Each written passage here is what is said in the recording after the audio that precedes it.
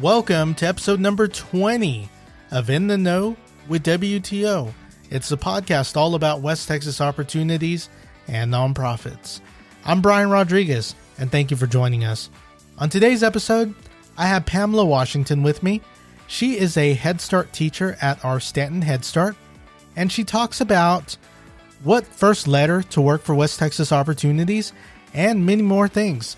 So let's get started on In the Know with WTO. I have Pamela Washington with me today.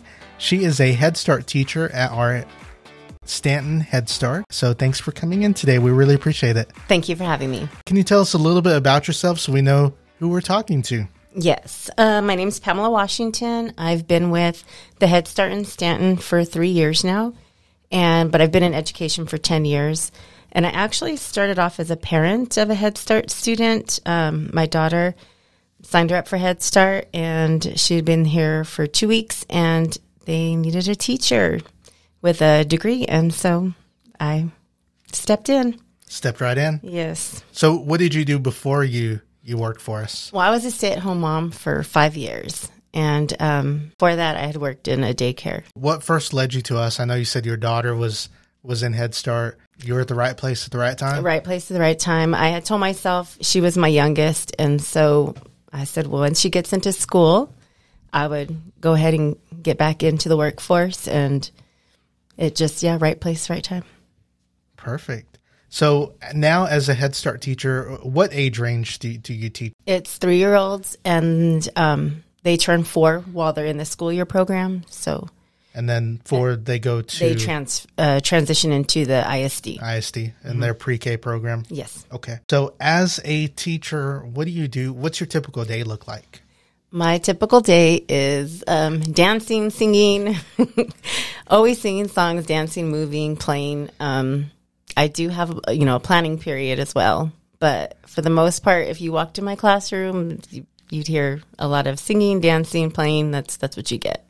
And music is good, right? For kids, that's how they learn. Music is good, yes. I could, not right now though, but I could always make up a song like on the spot for my children. They love that. They love the music. As I go into different classrooms, I'll see like the different activities that they do. I've seen potted plants. I've seen all kinds of stuff. So you got do a lot of handmade. We do lots of hands-on activities. That's one of the things. We're play-based, so everything is hands-on. You wouldn't walk into a classroom and see us with like worksheets all the time. We don't do that kind of stuff. We're hands-on, giving them lots of different activities to do. Yes. So what's a surprising fact about your job that maybe most people won't know? Well, that's play-based. We're play-based. And most people assume, for a child to be learning, they have to be with a pencil and paper in their hand all the time.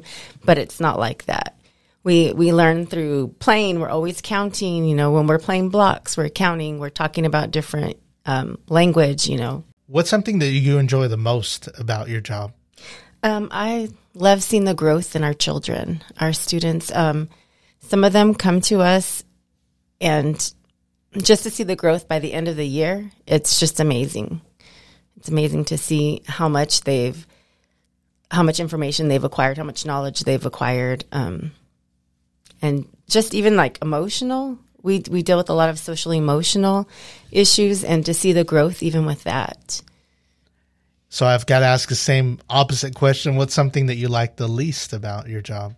I think what I like the least about my job is not being able to control what happens at children's homes. We provide, the nurturing, the love, all this stuff for them during the day. But when they go home, they don't always get that. And that's the hardest for me. I want to go home with them and, give them that at home too. Not all of our students come from that kind of nurturing in their home. So what first led you to become a teacher? I've always wanted to be a teacher since before I started school. I wanted to be a teacher. I would set up my stuffed animals and teach them. That's just, I think God created me to teach. That's exactly. Is there a story of your education career that will always be in the back of your mind, something that you'll never forget? Yes. I had a student one time, this is when I was in a 2-year-old program, and all of our observations, you could tell that, something was wrong. Something wasn't right. He didn't make eye contact. He was nonverbal. He didn't play with the other children.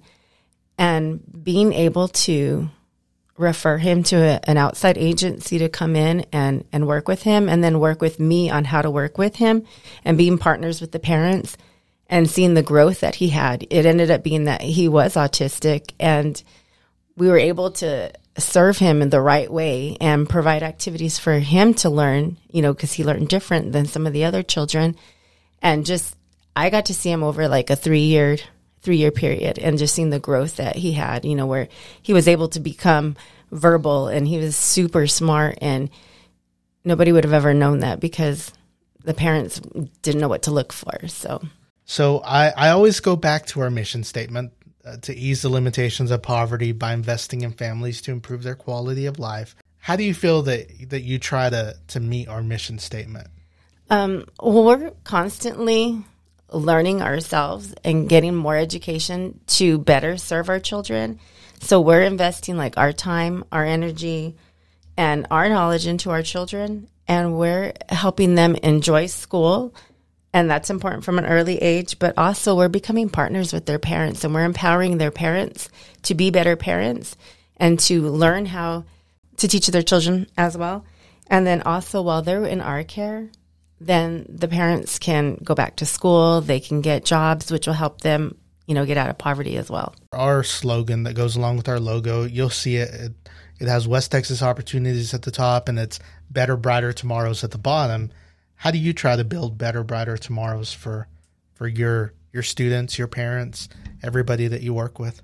I think that by nurturing our students, by providing a healthy, safe environment for them, and then helping them with their educational, learning their alphabet, learning their ABCs, getting them ready for school, we're helping to prepare them for the ISD. We're helping to prepare them for later in life.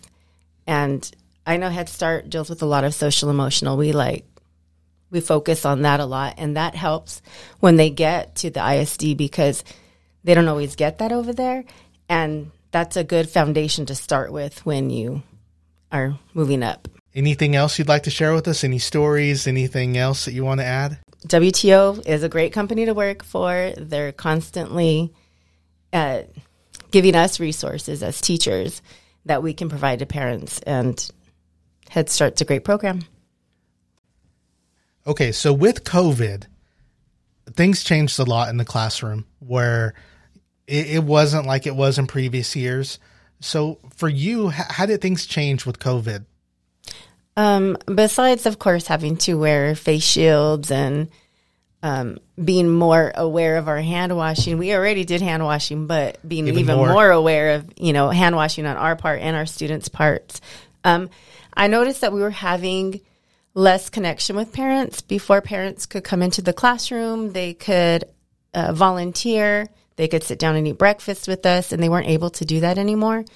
And there was just a disconnection between teachers and parents didn't really know what was going on in their children's classroom like they used to. So we signed up for an app on our phone, and we were able to post pictures and videos of the kids' daily activities, saying the pledge, just whatever games we were playing. We would post pictures of their work too, and the parents could get on the app and they can see, and they would be involved. They would feel involved. They'd be reassured of what was going on in their children's lives while they were at school, and it created a better connection for us with parents. And of course, parents could message us and send us pictures too of their kids at home, and it just created a better connection for our students and our parents. That's really nice. That's something that most people didn't really know about. That's good to know. And what so it's limited to just the parents of that child. Well, the classroom, right? The parents in the classroom can see it. It would be the parents of the classroom, but it has portfolios on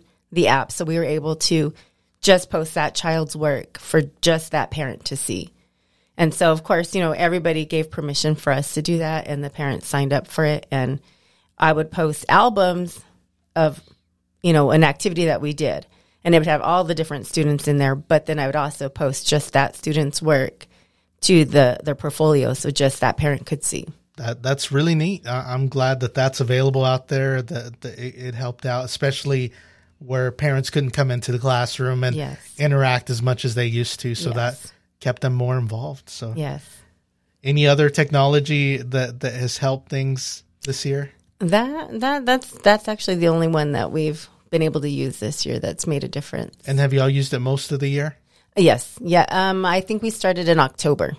So since pretty October. much the entire year. Do you think that's something you'll keep doing after the fact, or plan on doing, or hope to keep? Yes, I hope we get to keep it, because not all parents are able to come into the classroom if they're working, or they don't have the transportation to be able to do that. And so it's nice, I think, still for parents to be able to have that reassurance of what their children are doing while they're at school.